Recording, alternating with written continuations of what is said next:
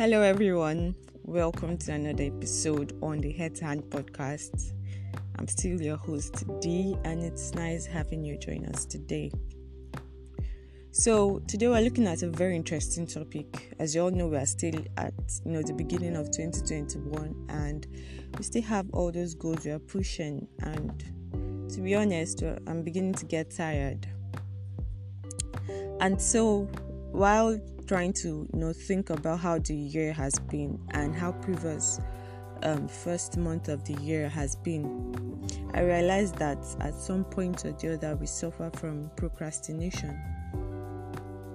And so today we'll be talking all things procrastination, and I call it the avoidance syndrome. See you in a minute.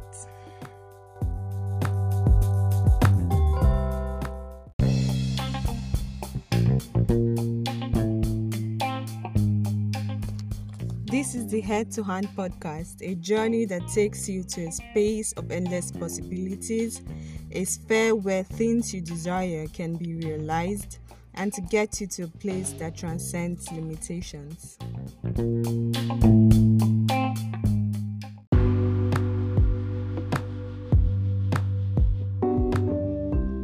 The avoidance syndrome is another name for procrastination, and it's gotten from the Latin word which means belonging to tomorrow. It's no wonder procrastination is defined as to put off intentionally the doing of something that should be done. So when you intentionally want to be slow about doing something because you don't want to do it, or you delay carrying out an action or a task just because you think it can be pushed forward, then you're definitely dealing with the avoidance syndrome, which is procrastination.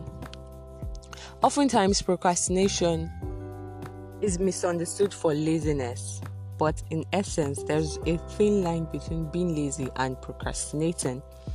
Being lazy is not actually doing anything and being okay and very fine with it. But then procrastination, you want to do this thing, but you do not have the willpower to actually carry it out. And you feel bad for not doing it. Procrastination is actually an active process rather than being a passive one. So what does procrastination look like? Basically, what happens when you procrastinate or push forward things that need to be done is that two parts of your brain are at loggerhead. So your limbic system and your prefrontal cortex are at war with each other. And most times your limbic system wins. That's why you end up procrastinating. Your limbic system is that part of the brain that is well developed and is involved in your emotional responses. It's the emotional part of the brain and is the part that stimulates fun, excitement, all those fun responses you get. While the prefrontal cortex is the more boring part of the brain, less developed, and is involved in planning, decision making, all those boring stuff. So it's no wonder the limbic system wins most times.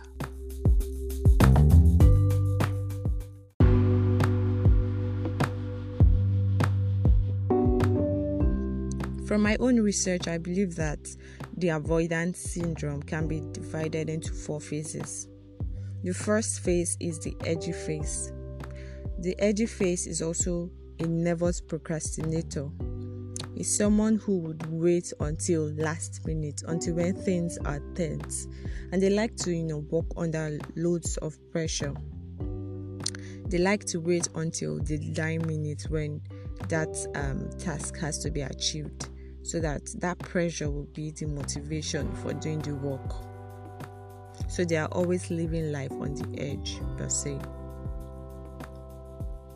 The second phase is the defense state, which is also known as the excuse procrastinator.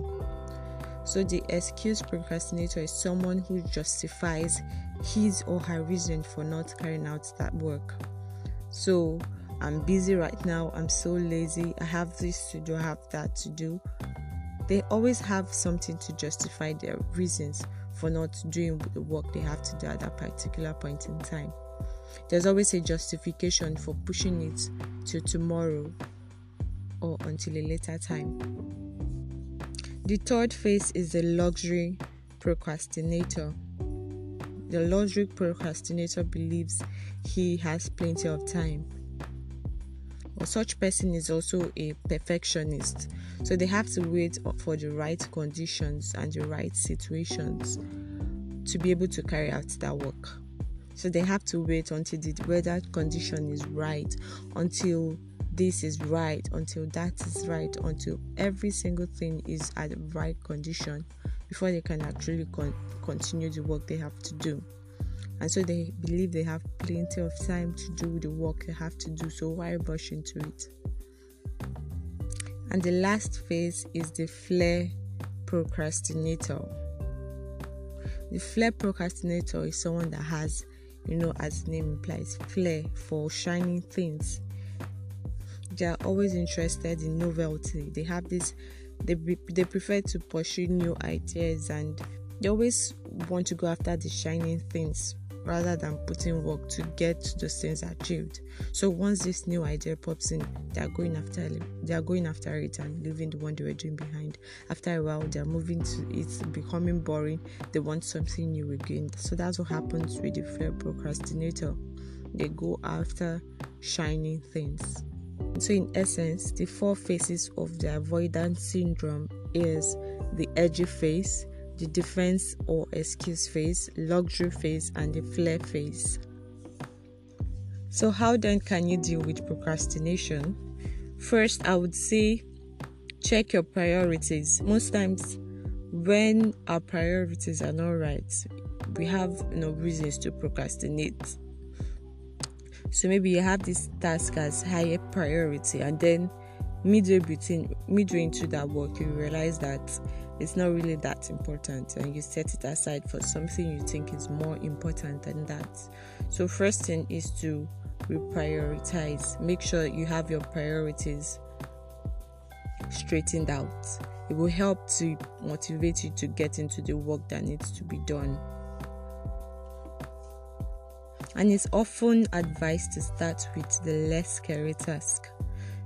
The more comfortable you feel about a task, the less energy you need to carry out a task, the more you would want to do that task. So start with things that don't really need to stress you. They don't really need to push you out of your comfort space. Those are the things you should start with. And when you start with those things, they would help push you forward to, going further into those really hard ones. Also, you should learn to pardon yourself when you've procrastinated in past. Most times when you've done that and we were not able to achieve that task, you begin to hate yourself for not meeting up. But once you're able to forgive yourself, it will leave room for you to improve next time. The distractions are also one of the major catalysts for procrastination. So one of the ways to avoid procrastination is to avoid as much distractions as possible in your day. If you have tasks to carry out, try to limit your exposure to distraction. That would facilitate your carrying out that task. And lastly, you should count the cost for procrastination. What would it cost you if you'd leave that work and carry it over to tomorrow? Most times that can be a good motivator to get started. So if you know the cost of procrastinating at that particular point in time, it could motivate you to keep pushing and keep doing what you have to do. And you should note that dealing with procrastination is not something you can just do overnight. It takes process, it takes time. There has to be consistency. So while you try to deal with the avoidance syndrome, you should also leave room for time and process. Don't put yourself under undue pressure. Just take things slow and steady and try to avoid anxiety.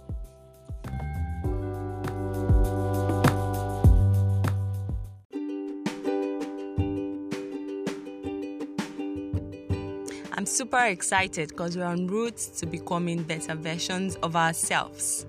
Thank you for listening. This is me signing out. See you next time.